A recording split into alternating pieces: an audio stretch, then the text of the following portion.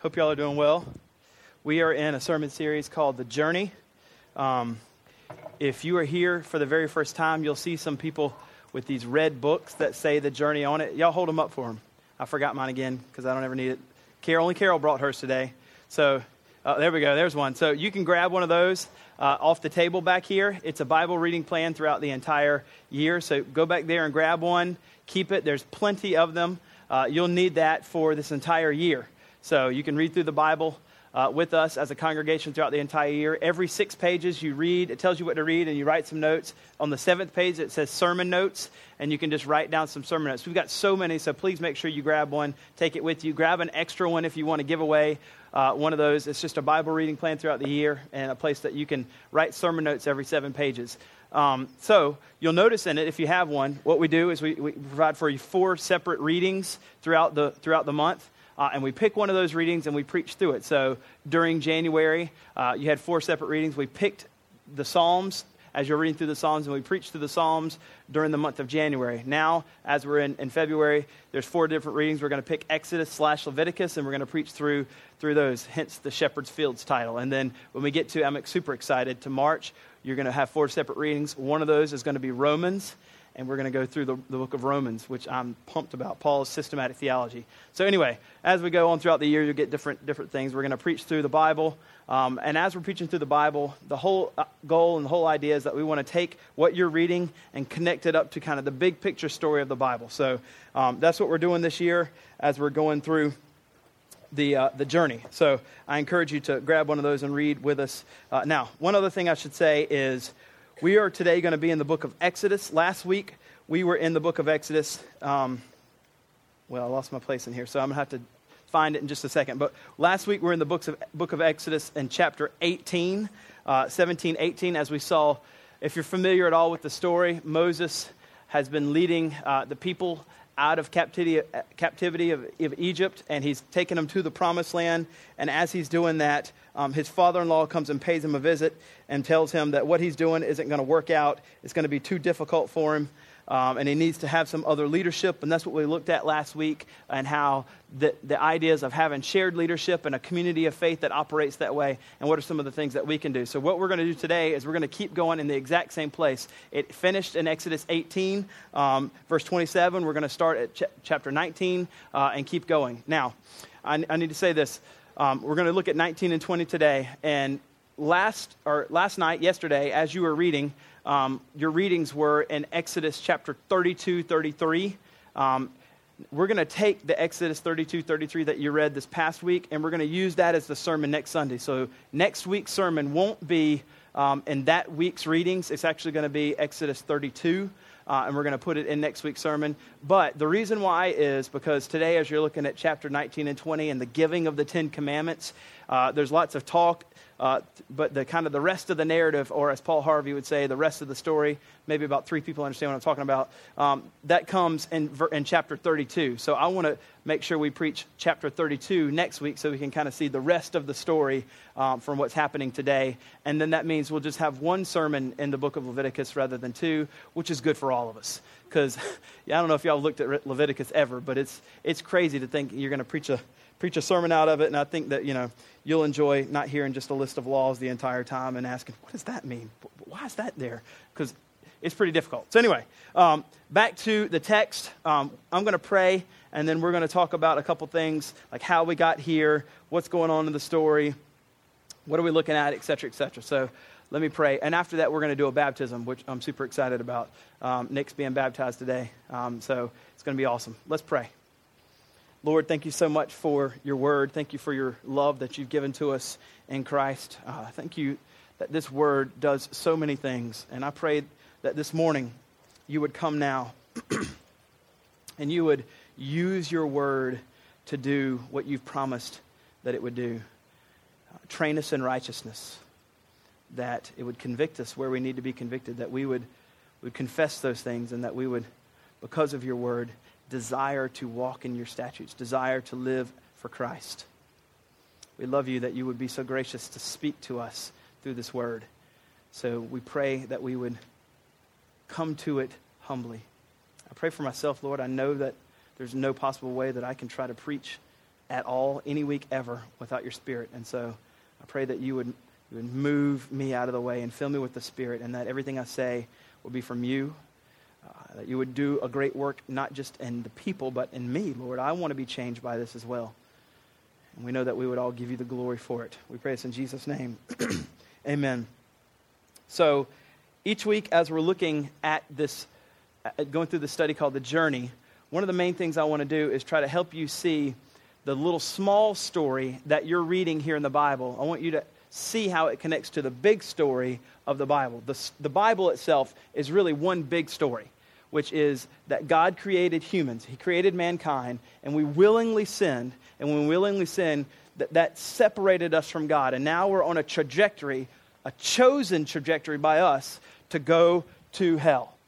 And that in his infinite graciousness and his infinite wisdom, he sent his own son, Jesus, to come to go and die that death that we deserved. And because of that, if we believe and trust that he died for us and that he has applied his righteousness to us, that we will be raised back up, and that initial relationship that Adam had in the garden will have again, and that we will live with him forever in heaven, or the new heavens and the new earth one day.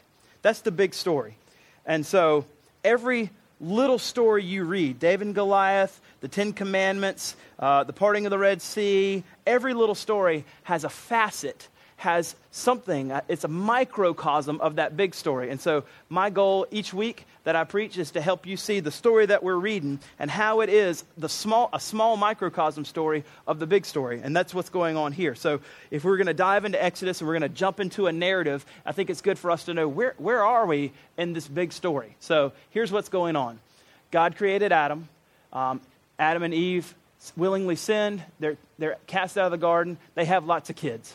And their kids have kids, and their kids have kids, and their kids have kids, whatever. So we get down there, and all of a sudden, when we get to Genesis 12, there's this man named Abram, a descendant of Adam, and he looks at him and he says, Abram, you're going to be the chosen father of my people. And Abram's like, all right, that sounds good. And so now everybody that's born in the line of Abraham, all of his kids and grandkids, are all going to be this collective family called the Israelites. And so Abraham has children. We eventually get to his grandson, Joseph, who out of the 12, he was given from his dad this awesome coat. And they didn't like him, and so they sold him. They said they killed him. They sent him away over to Egypt. And they were still here. All the family's still over here. This is the promised land that he had given to Abram. And they kicked Joseph out. Well, all of a sudden a famine came, and so they left and they went over where the food was in Egypt. And lo and behold, there's their one brother, that Joseph, that they had thought that was dead, but he's not. He has worked himself up. He's a pretty organized guy, get it done kind of guy, works real hard. He had worked himself out of prison up, and he's second in command in Egypt under Pharaoh. And so he's got all this food, he's got all this stuff. He takes his family in. They're going to live in Egypt now. They're going to be with Joseph because there's no food over there. They're in Egypt. There they are. Well, the first Pharaoh dies. The second Pharaoh comes in, and the second Pharaoh and Joseph don't have an agreement. They're not boys. They don't hang out. They don't do stuff together. They don't chill. So all of a sudden, Joseph finds he and his family, instead of being taken care of by Pharaoh and part of this, this second Pharaoh takes all of the Israelites and enslaves them and makes them slaves in Egypt. And all of a sudden, you get to the book of Exodus. Moses comes up in leadership, and the people of Israel, by the leadership of Moses, eventually leave being enslaved from Egypt and come back over to where they used to live in the Promised Land.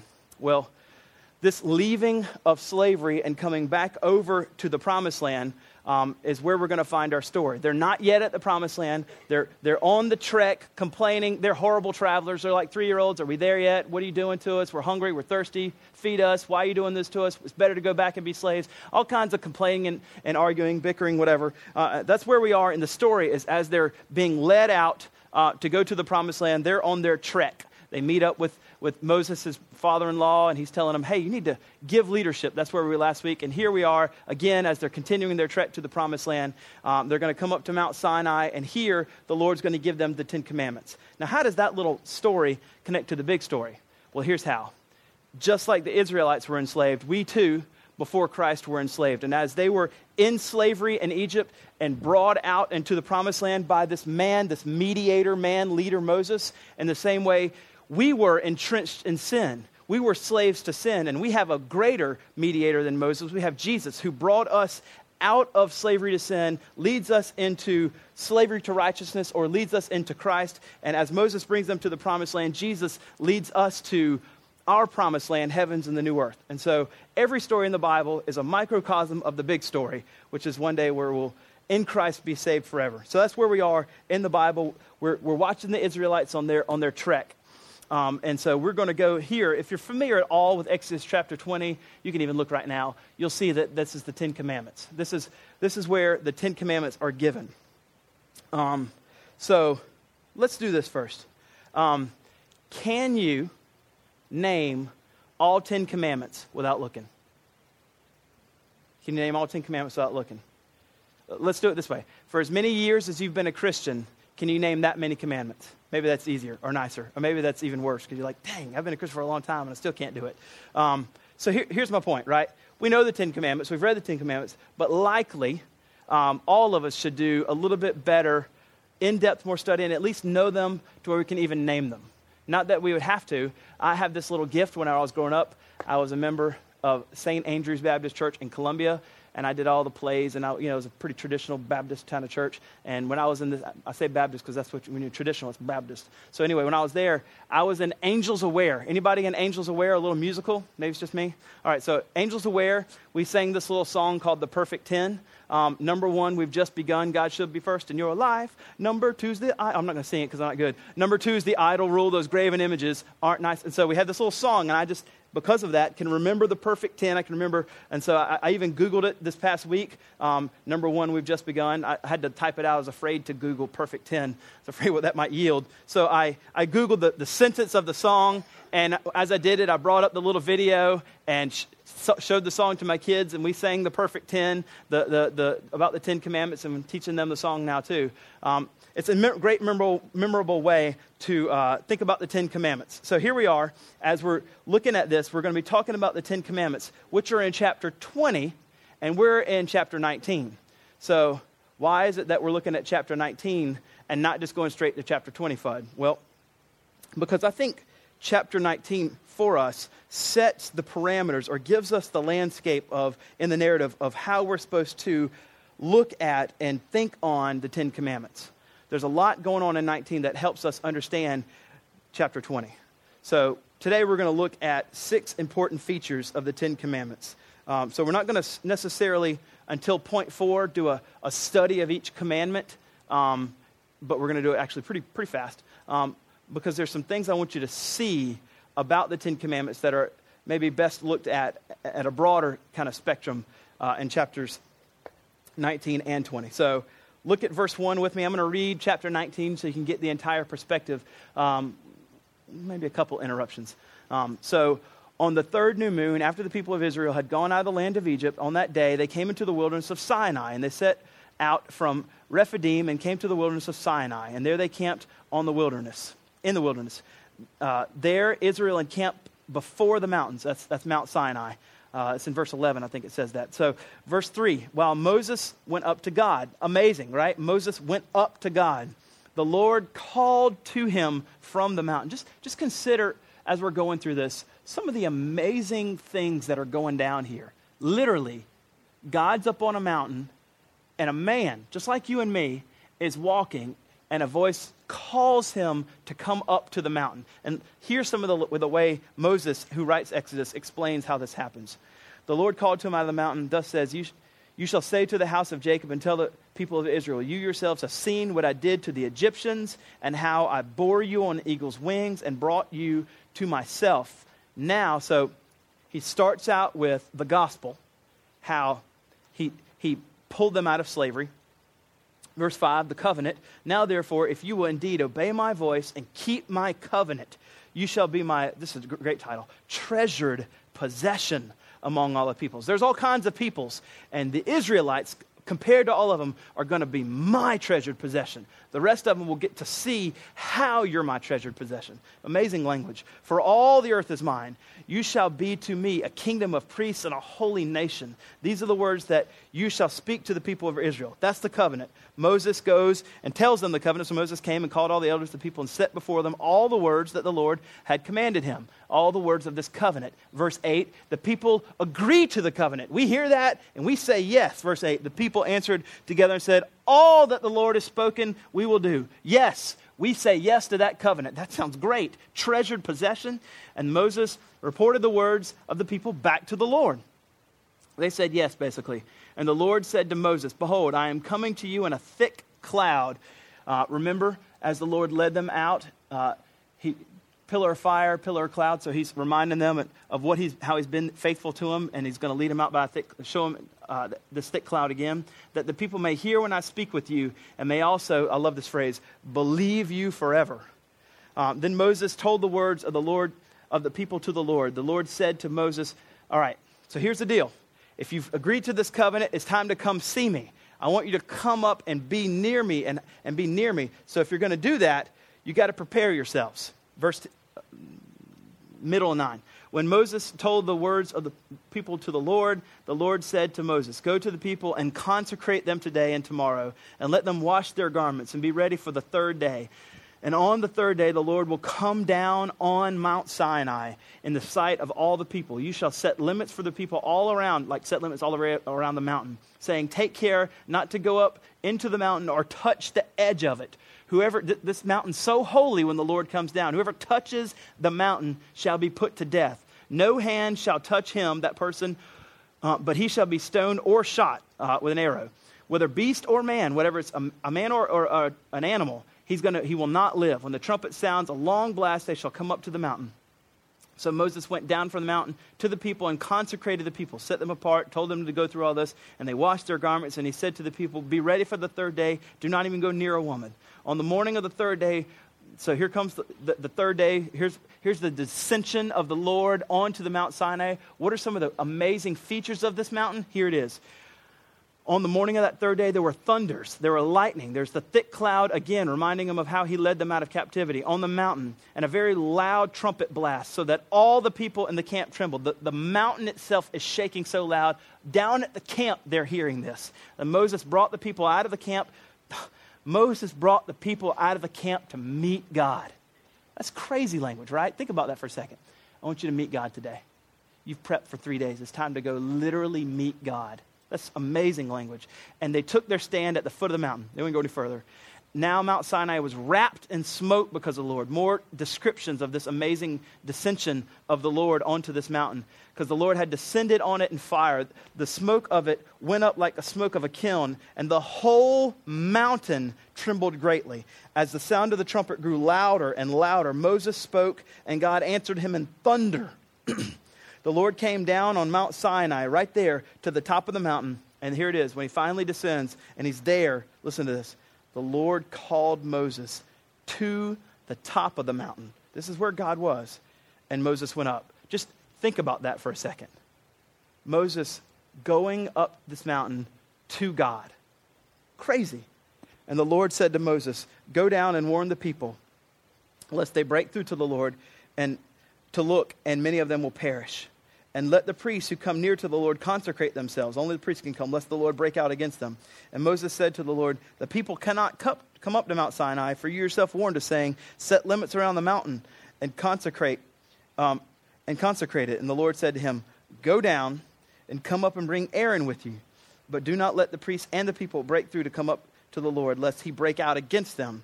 So Moses went down to the people and told them. So we see this amazing description before we even get to the Ten Commandments of all the things that are going on. And so the first feature regarding the Ten Commandments I want you to see, the first feature of the Ten Commandments, is that the commandments themselves were given to us by a holy God. The chapter 19 is given to us before we get to the commandments to help us understand this amazing, holy, and I would also add, which I could have, but since I'm in charge of the PowerPoint, gracious God. Gracious God. The commandments are given to us by a holy and gracious God. Amazingly gracious to them. So let's look at some of these language. First, you hear in verse 4, you yourselves, before anything starts happening, before he mentions the covenant or anything, he said, you yourselves have seen what I did to the Egyptians and how I bore you on eagle's wings and brought you out myself. So he mentions this eagle. This eagle can be thought of in two ways, a bird of prey and a bird of rescue. A bird of prey regarding the Egyptians, and they felt the full force of that as they all drowned when the waters descended on them, but also the bird of rescue for Israel. And so I killed your enemies and I brought you out. So he reminds them how he brought them out of slavery. This is gospel language. Before he gets to anything, he's already prefacing it with gospel language, reminding them how he brought them out of slavery. And then says, this amazing covenant right here, the promise that he makes to them. He tells them two things they need to do in verse 5. You'll obey my voice and keep my, you would think he's going to say commandments, right? But he doesn't. He says covenant. Commandments still hadn't even been given.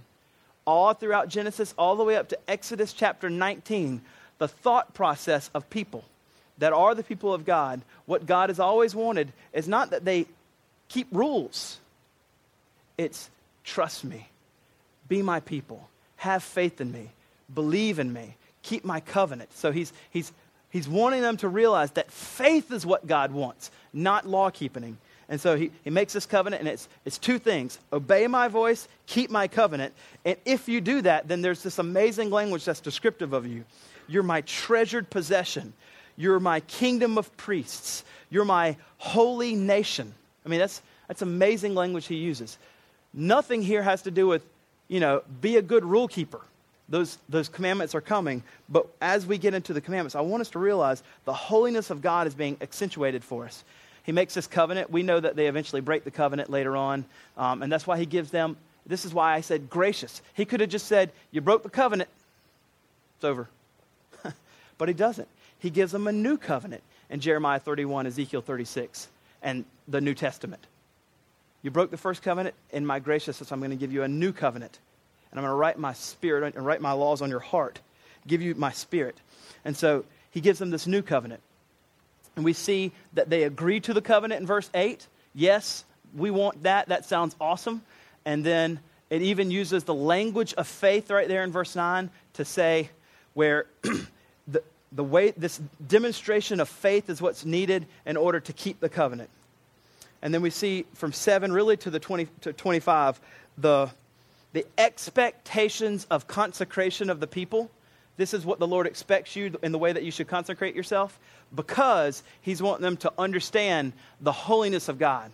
So the word awesome has been hijacked by, Saturday Night Live and the Lego movie. Everything's awesome. Everything. But the word awesome shouldn't necessarily be hijacked, because everything's not awesome. Everything's not awesome. The word awesome, awestruck, terror, fear, trembling, because this thing that I'm seeing is amazing. God is awesome, and nothing else is. Everything's not awesome. Whatever his name is in the Lego movie's wrong. What's his name? Blaine? I don't know. Totally wrong. My kids will correct me later. So everything's not awesome. As a matter of fact, a lot of times, and rightly so, as we begin worship, Jordan will say things like, we want the presence of the Lord to come, to be here with us. And we kind of glibly accept, yeah, that's what we want. But if we read this, if the presence of the Lord really came in this room, we wouldn't kind of just glibly agree with Jordan, yeah, that's what I want. If the presence of the Lord came and his awesomeness, we would be like these people, which you see later on in the end of 20, trembling of fear and saying, we don't even want to be his presence anymore. Moses, you go talk to him. I can't even talk to God. So while we rightly want the presence of the Lord here, I think that if we really consider what we're saying, then we would be a little more awestruck by his awesomeness and not just think it's, ho-hum, any big deal. Presence of the God's here. I'm going to go get a burger later. It's amazing as he tries to help us understand his holiness. He tells them to wash all their clothes, to not engage in any sexual activity for 3 full days. And that's going to be things that are going to consecrate them. He tells them that they can't touch the mountain, showing that the holiness of God is going to descend here. And the mountain itself is holy now. That when he comes, before he's even come, thunder and lightning, and the entire mountain are shaking, demonstrating to us the amazing holiness of God. He comes down in a thick cloud, reminding them of how they were led out of captivity. The entire mountain is wrapped in smoke. He tells the people not to walk any further or they'll die. And he tells the priests to completely consecrate themselves. So here we see, like, it's not that he wants the people to be holy so much as he's trying to demonstrate the magnitude of his own holiness for the people to understand. So we shouldn't go into the Ten Commandments too far without realizing, I should say it this way, we shouldn't consider the Ten Commandments and miss God and miss his holiness. The Ten Commandments were given to us by a holy God, a very holy God. And now we get into verse 25 where it gets a little interesting. 24, 25, this Lord said to Moses, go down. All right, he's been up there, he tells him to go down. And next time you come up, bring Aaron with you. But right here he's telling him to go down and do not let the priests and the people come up, or I'm going to kill them. So Moses went down to the people and told them. He told them. That told them makes me think, what did he tell them? What did he tell them? Commentators are saying two things. He either told them not to come up, or he told them not to come up, and he told them the Ten Commandments. It's one of the both. I think it's the first one. He told them not to come up, and he went down with his people, and that he actually received the Ten Commandments in the congregation of the people. That he didn't receive the Ten Commandments for the Lord and then go down and say, don't come up, here's the Ten Commandments. I think that the Lord's booming, thunderous voice told all the people all the Ten Commandments at that time. And that's why when he says he told them, I think he tells them to stay, because if you get into verse 1, as soon as it says, remember, there's no chapter divisions, there's no verses. It's not like, okay, and the next day, like here it is. Go down there and tell them, as it says in verse 24, not to come up. And then as soon as the next sentence starts, God spoke these words. And if God speaks, it's booming. That's what the whole chapter 19 is helping us see. God speaking booming words. And so Moses goes down and tells them to stay here. And then from the mountain, the Lord gives the Ten Commandments, or it says the 10 words here, saying. So I think that what's going on here is that God's going to give the 10 Commandments, or the 10 words, to all the people to hear. Gracious. What a gracious God he does that. Eliminating the mediator. Eliminating the mediator. Now we're going to see at the end of chapter 20, towards the end of chapter 20, the people beg God for the mediator again. Mistake, no question. But he eliminates the mediator and he tells them all. So this holy God has set Mount Sinai completely ablaze, tells them of their rescue out of slavery, and calls them now to be holy as he is holy. And he's going to give them the 10 Commandments that help them know how to do that. Now, so we get to verse 1. And God speaks all the words saying, and then most of us jump past verse 2 and go right into verse 3 to the 10 Commandments. What are they? But I don't want to do that. As a matter of fact, so much so, I'm going to take verse 2 out and make it an entire feature. Verse 2. I am Yahweh, the Lord Yahweh. I am Yahweh, the Yahweh, your God. I am the Lord, your God. And then notice this language. Notice this language. Before we get to any 10 Commandments, any rules, it's got this gospel saturation words in verse 2.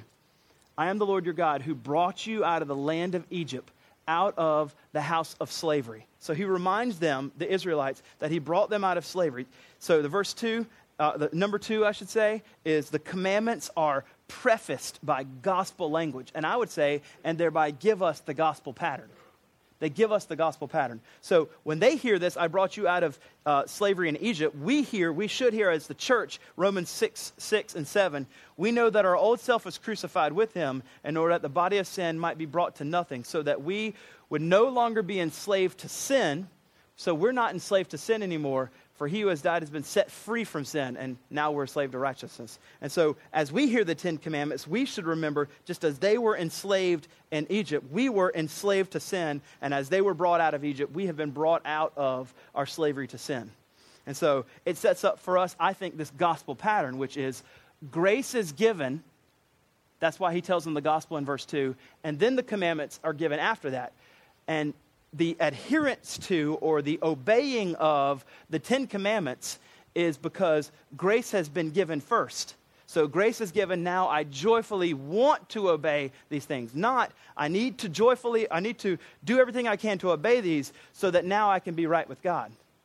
It's setting up a gospel pattern for us right here in the Ten Commandments, that he reminds us of this gospel language first. And now we desire to do the will of God or obey the Ten Commandments because we have been saved, not to earn salvation. So this gospel pattern has been set up for us. Number 3, before we dive into a study of each one, I want you to notice something else, that these 10 commandments are actually arranged in an intentional pattern. Third feature of the 10 commandments is that they are arranged intentionally. They're arranged intentionally. If you've studied the New Testament at all, you've heard Jesus has given the 2 greatest commandments. Number 1, Matthew 22:37, to love the Lord your God with all your heart, soul, mind, and strength. The second greatest commandment, Matthew 22:39, to love your neighbor as yourself. The 10 commandments are all summarized in those 2 statements. And so the 10 commandments themselves are arranged intentionally. Specifically, the first 4 commandments are dealing with that greatest commandment, Matthew 22:37, to love the Lord your God with all your heart, soul, mind, and strength. The next 5 through 10, the next 6, I should say, are arranged from Matthew 22:39, to love your neighbor as yourself. So really, the 10 commandments are 2 sections. Number 1, commandments 1 through 4, love God, and they deal with vertical. It's all vertical, me and God. It has nothing to do with other people. First 4 commandments are vertical, me and God. And as that's given to me, then we'll move to the second 6, which are the horizontal commandments, Matthew 22:39, to love your neighbor as yourself. And those tell me how to interact with other people. So the first 4 are vertical, the second 4 are horizontal. Now here's the key thing. The key thing about noticing the intentionality that they're given to us. It's interesting that he doesn't do a God one, then a man one, then a God one, and then 2 man ones, and then another God one, and then 3 man ones. He doesn't do it that way. He gets all 4 vertical, and then all 4 horizontal. The reason why is, sure, we can keep these other 6. We can, just with our own willpower. Don't kill, don't lie, don't steal, don't commit adultery, honor my father and mother, don't covet. Like, I can do those things, right? However, the Lord isn't just looking for you to follow rules. Instead, he wants you to, because you keep these vertical, because you love the Lord your God with all your heart, soul, mind, and strength, because you do that, now the basis by which I will obey the horizontal is because of my love for God. So he starts with the vertical, addressing our heart first, and then says, now that you love me, now that you are mine, now that you keep the vertical commands, now you have the ability, in a way that honors God, to go and keep the horizontal commands. So they're arranged intentionally. Now, we finally have reached a study of all 10 of them. I just want to point out something I think is interesting. John Sailhammer, Old Testament scholar, you've probably heard me quote him a lot of times. He does something pretty interesting. He takes the first 2 commandments and verses 2 all the way down to 6, and he makes them 1 commandment. He says the language of the Hebrew can, in his opinion, be put into 1. That would make number 1 and 2 as 1, leaving 9. However, he knows that there's 10, the Decalogue, there's 10 of them, and so he says, I'm going to go to the very end, and I'm going to make the do not covet. He's going to take that out and say, do not covet your neighbor's house, do not covet your neighbor's wife. And he makes 2 there. So he has a 3 and 7 breakdown. I'm not going to talk about it any more than that, besides just to say, I think that's interesting, and, he's way smarter than me. So, but I'm going to go with the old traditional method. I think that's probably pretty safe to do. So we're going to look at the 10 Commandments in a little bit more in depth. I would refer you to, if you want an in-depth study on the 10 Commandments, Dr. Blankenship, the other elder here at Remedy, he's not a doctor, I just like to do that. Next time you see him, always call him Dr. Blankenship. He's going to love it. He actually did a 10-sermon series on the 10 Commandments. And so he did an entire sermon on each one. So if you want like a more in-depth study on this, just see him. He'll give you, this is me in 0.4 out of 6, giving you like 10 subpoints real fast. He can give you a whole lot more than this. But before we go into it, we're going to look at something. The 4th feature of the 10 Commandments is this. The 10 Commandments for us display their attributes of God to us.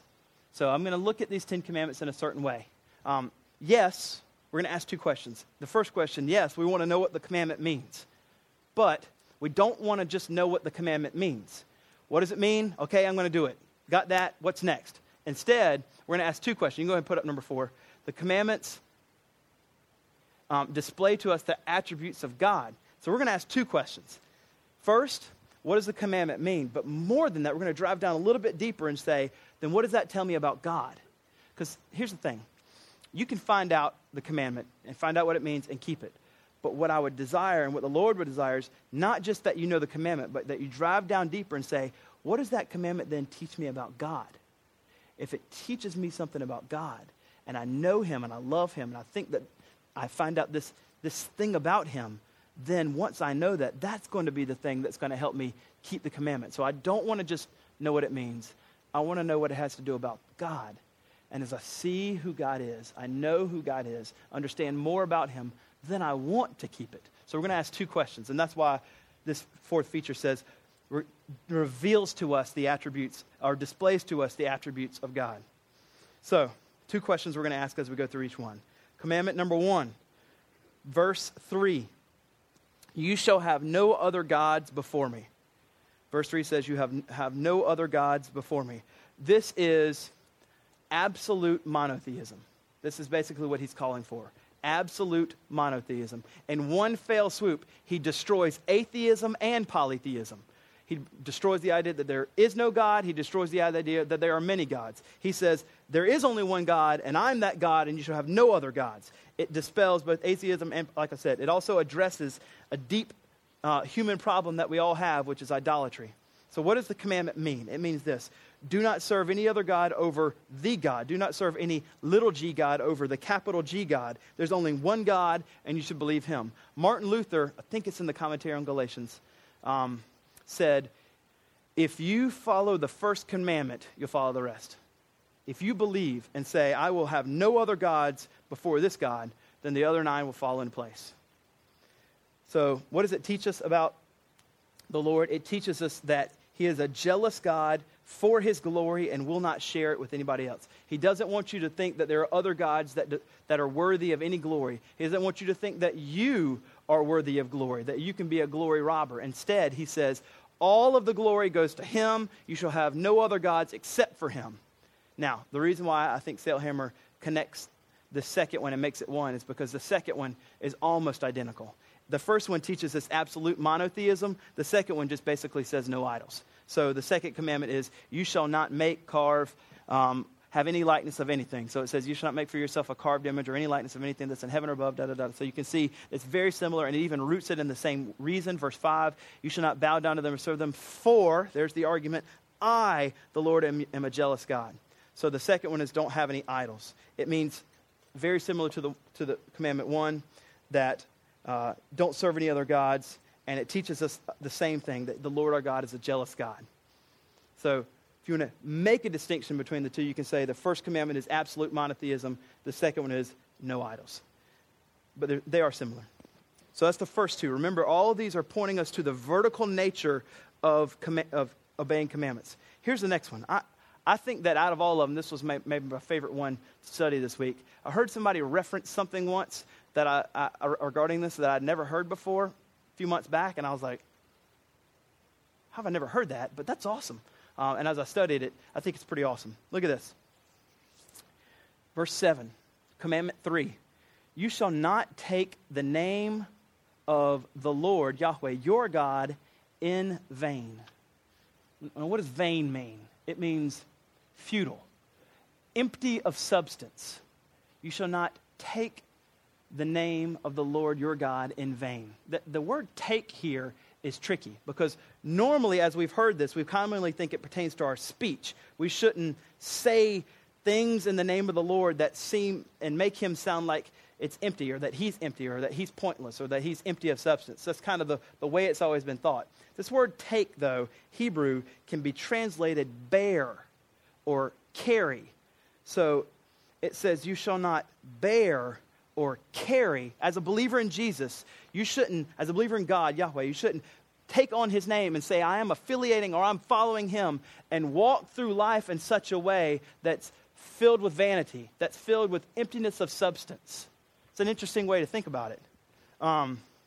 Think of it this way, maybe this is easier. A wife takes on her husband's name. Maybe think of take as that way. I'm taking on my husband's name. Therefore, everything about this family now I am with. And I'm going to take it in an empty of substance, kind of futile, meaningless kind of way. So what does this commandment mean? It does mean, I think, that it's commonly mean that you don't take the God's name falsely or use it meaninglessly.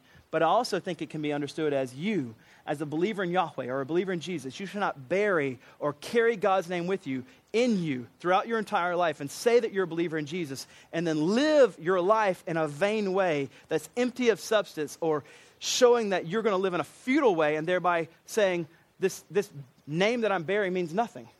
That's not how you're supposed to live your life. Again, this commandments are all about our vertical relationship with God. And he's saying if you're going to be a believer, then you're going to live in a way that's not vain, but instead full of life in Christ, full of substance.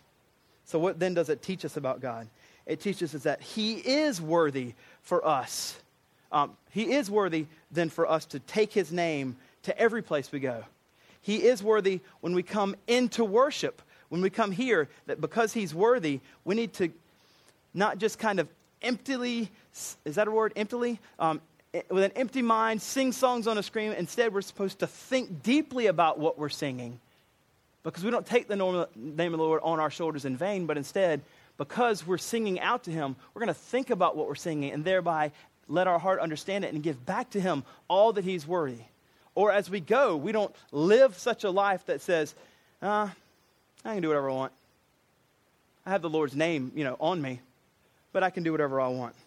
We don't live. Instead, it teaches us that he's worthy for us to carry his name throughout our life, demonstrating to this world that he is full of substance. He is, because we're children of God, it's full of meaning. That's the third commandment. Commandment 4. That was my favorite. I thought it was pretty awesome. Fourth one, remember the Sabbath. Maybe I like this one too.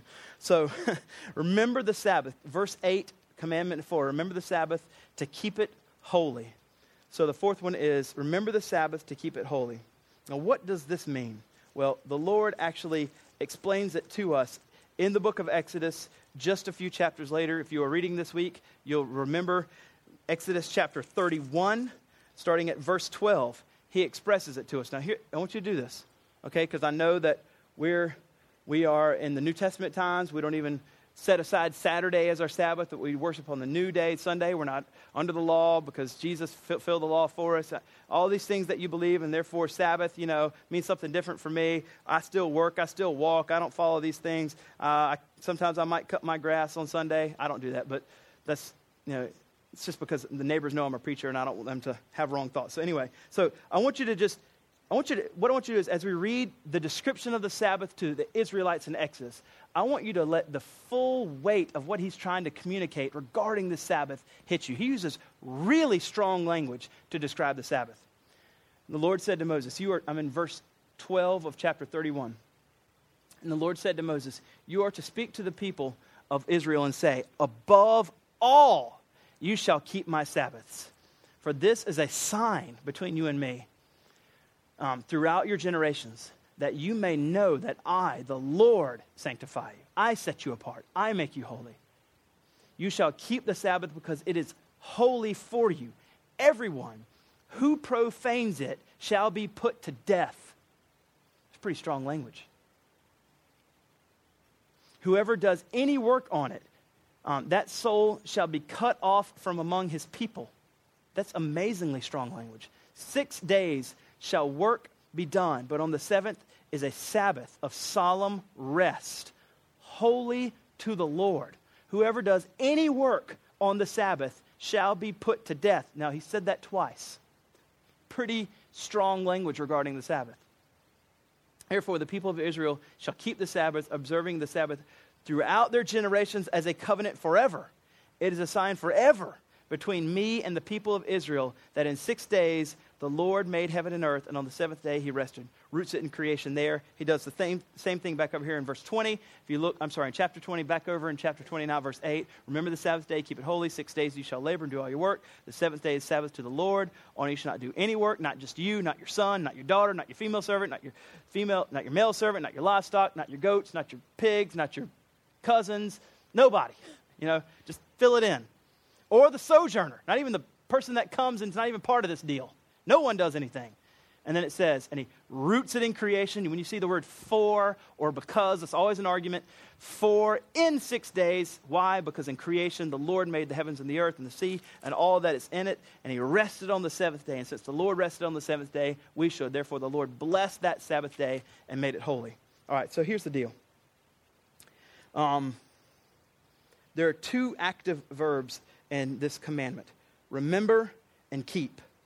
These are what we're supposed to do. Therefore, the Sabbath, which for us is Sunday, is supposed to have some things. Number one, it's supposed to be a day of remembrance, a day set aside where throughout the entire day, you're doing all that you can to remember Jesus, what he's done for you. It's a day of gospel saturation. It's a day of remembering, recalling. That's why you come to church on Sunday, because likely this is where you're going to hear much gospel, if you will. And as you go out to lunch and as you go out to dinner, there still should be conversations around. The day is set aside for gospel saturation. Not only that, he says to keep it holy. He tells you to keep the day holy by setting it aside for God. It's the day for Jesus, for you to worship him and remember what he's done. You need a Sabbath every week. Every week, you need to have a day of rest. So, I know I say this quite often, and I'm going to have to keep hammering it home. The Sabbath, for us, the day Sunday, is a day for you to saturate yourself with the gospel, which means the place that you're going to be able to do that the best is with your family of faith. So, coming here is not something that's kind of in the wind optional, if nothing else is going on. It's absolutely essential. And we noticed in Exodus 31 the strong language the Lord builds around the Sabbath, just to help us see that it's crucial that you be with your family of faith, your community of faith, every Sunday, setting it aside. Nothing should come in the way of that. It's very crucial language. And he tells us to keep it holy. That means it's God's day, not your day. Not your day. One other thing I want to say, and this is just, I think, important for this generation. As I'm 40 now, I can't believe it, I'm 40, I have noticed something different about this generation compared to some of the previous generations, which is the previous generations seem to work harder.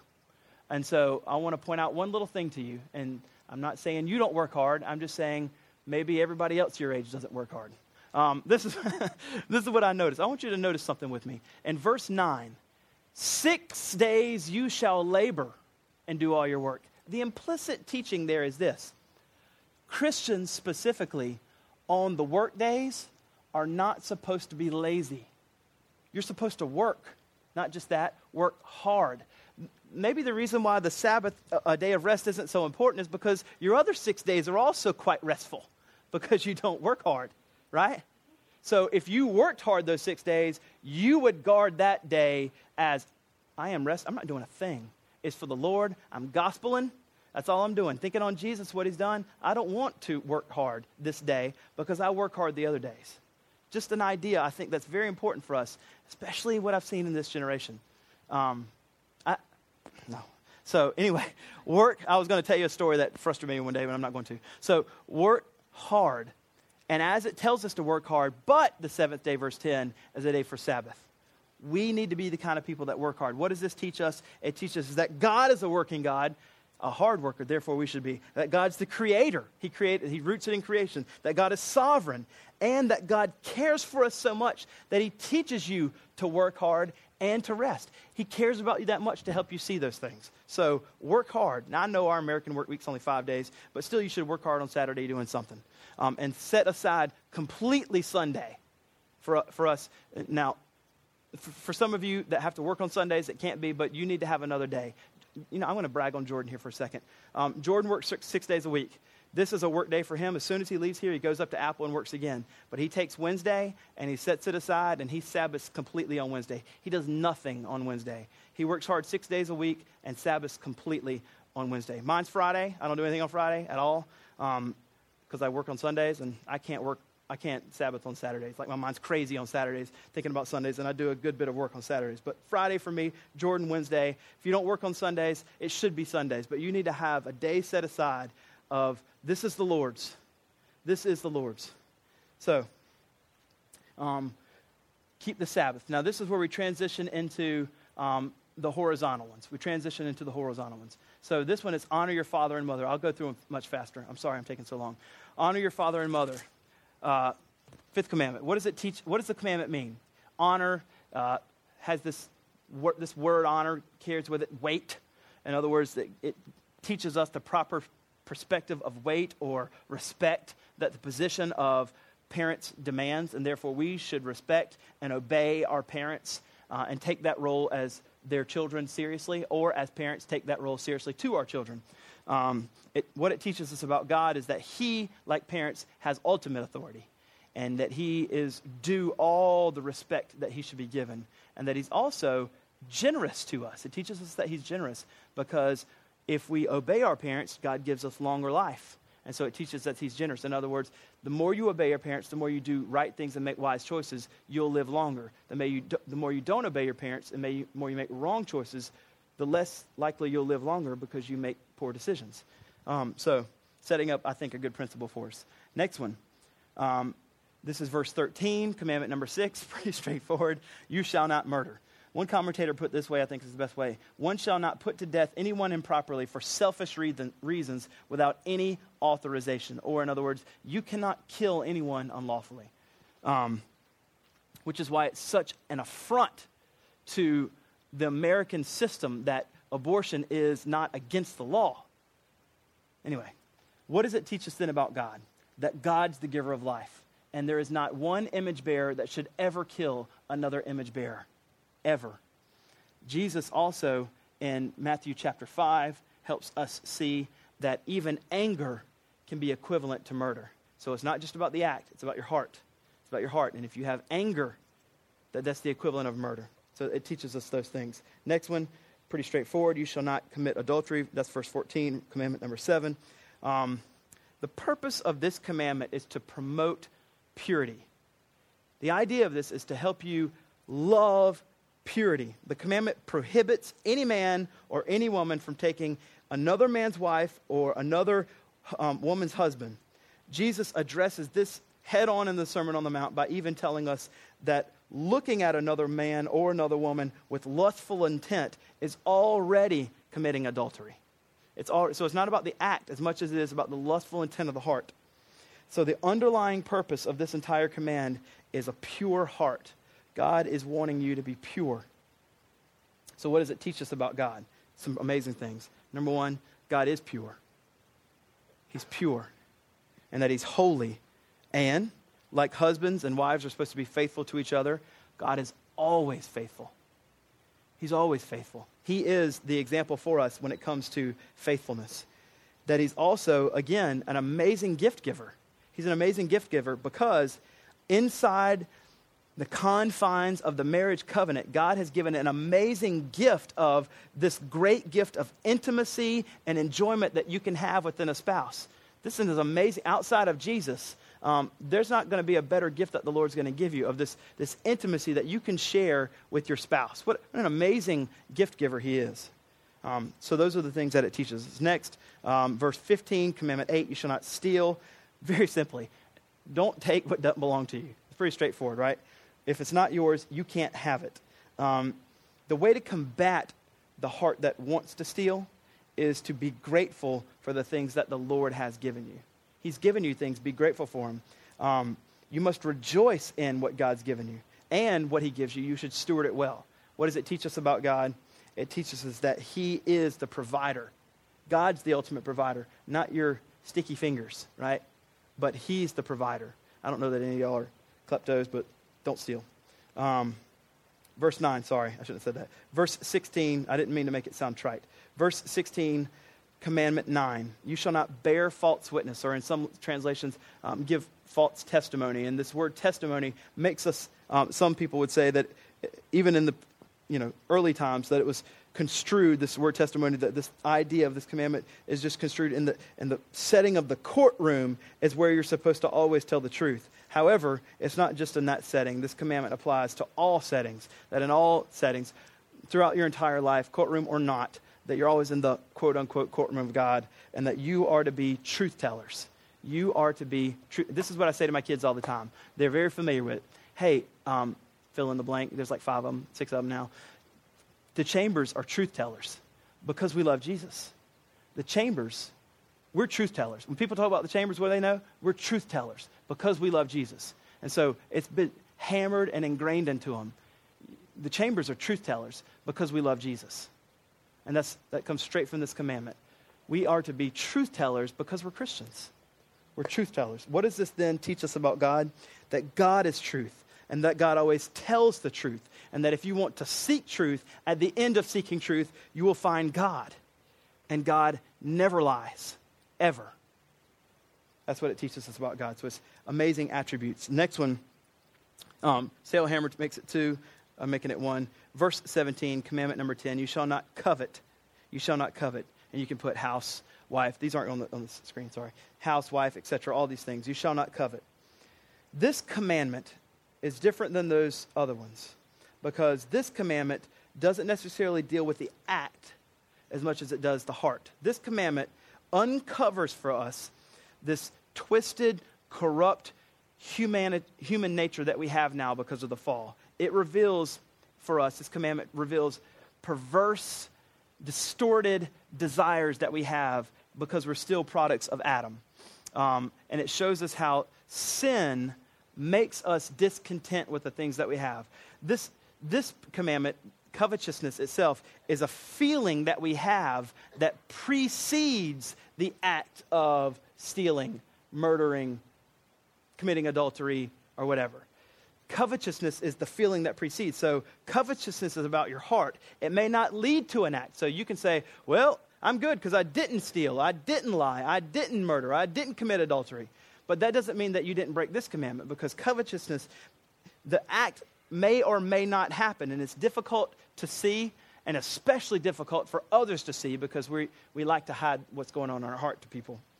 But one covets and then they murder, then they steal, then they lie, etc.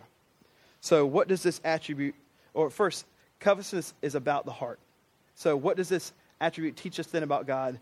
It teaches us about God's faithfulness and his goodness and that he never covets and that he has provided everything we had. So it teaches us that God's interested, much more interested in our heart. Although he's certainly interested in our outward actions as well. That's why he gave those other commandments. So these commandments, 1 through 10, are not just given to us as a list of rules. Instead, they also reflect to us God's character. So the commandments display for us the attributes of God to us. In the first service, I skipped point 5. I'm going to do that with y'all as well. But what I'm doing in point 5 is I go to where Jesus does some teaching on the New Testament, where he addresses the rich young ruler, and the rich young ruler says, I've kept them all. And then, so basically, Christ looks at him and says, okay, well, then go sell everything. So the basic point is this. The New Testament, where Jesus teaches on the 10 Commandments, he teaches that it's about your heart. He teaches that it's absolutely about your heart. So I want to go to the last one, point number 6, which is this. Regarding the 10 Commandments, Jesus fulfills, this is the way the New Testament speaks, fulfills the 10 Commandments.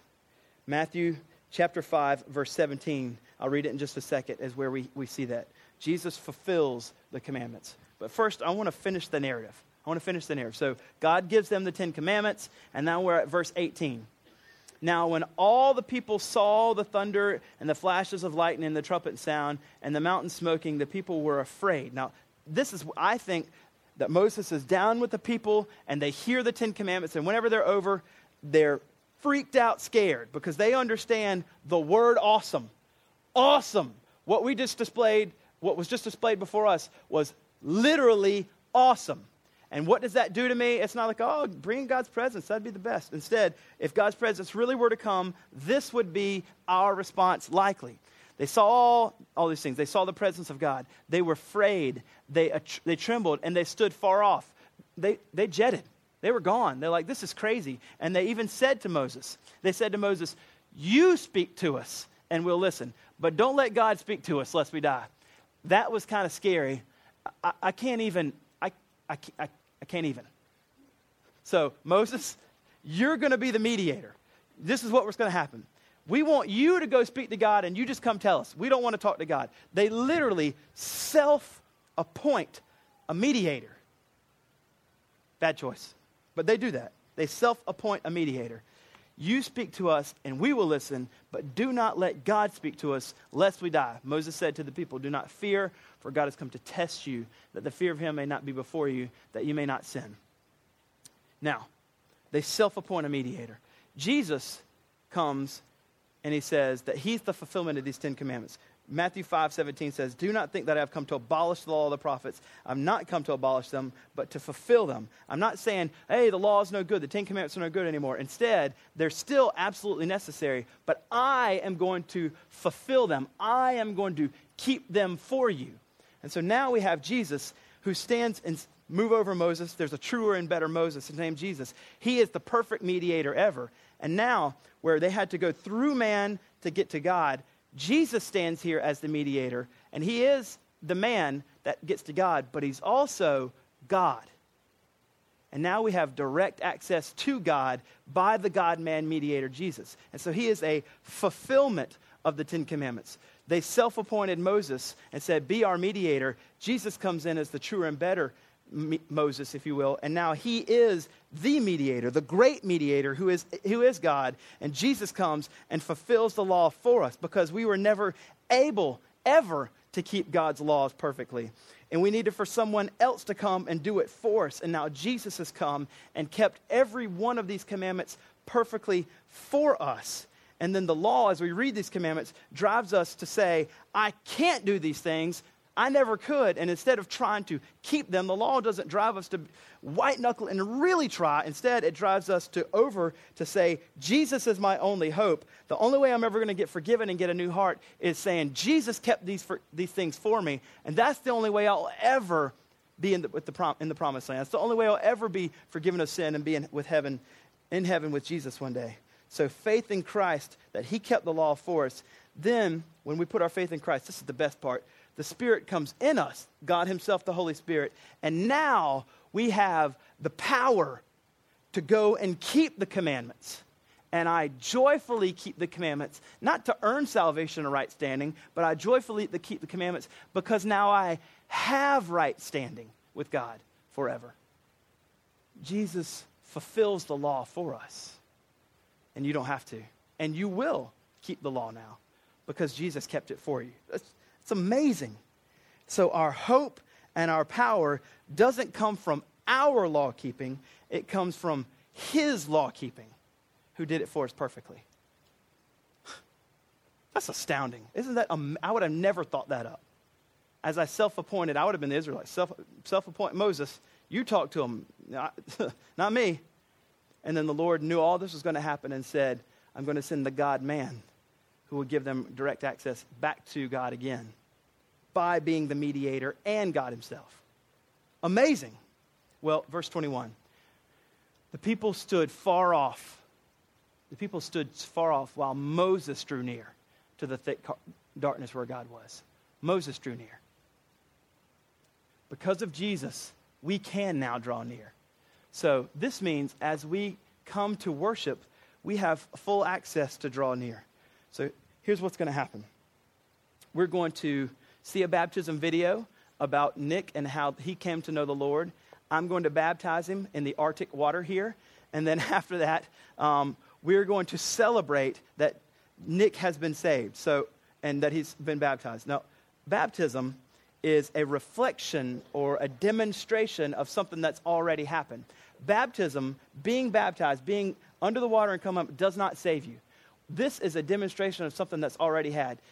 Nick, back in May, placed his faith in Jesus, said, Jesus, you kept the law for me perfectly. I couldn't do it. Yes, and now I am a Christian. This is a demonstration of saying, I once was dead in sin, and I'm being buried in that old life, and now I'm coming up out of the water saying I am a new creation. This is a gospel picture of what has already happened.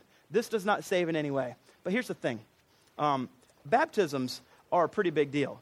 Not because they save, but because they give this amazing public demonstration that someone has already met Jesus. And so whenever someone's baptized, especially here at Remedy, we don't like to say, oh, good job, that's awesome.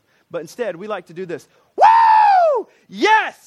Awesome! Like that's the kind of thing. So your favorite team scored, you won the Super Bowl, you won the World Series or whatever. Amplify that by 1 billion because someone has crossed over from death to life. And that's our response when it comes to baptism. So when Nick has gone down and come up out of the water, that's whenever we are super excited. And then right at that precise moment, it's amazing. Jordan's going to be standing right here, and he's going to tell us all to worship. And then as Moses drew near, we are going to draw near. And we're not going to speak to the Lord in vain, but instead we're going to worship him with fullness of substance, fullness of heart. All right? So I'm going to pray, and then we'll have the video, and then baptism, and then we will worship together like it's awesome. Let's pray. And I mean awesome in the word awesome. Let's pray. Lord, you are awesome. You save sinners. We thank you. Be with us now as we celebrate this new life that's been given to Nick. And Lord, as we worship you, I pray for anyone here that doesn't know you, that you would draw them to you. We pray this in the precious name of Jesus. Amen.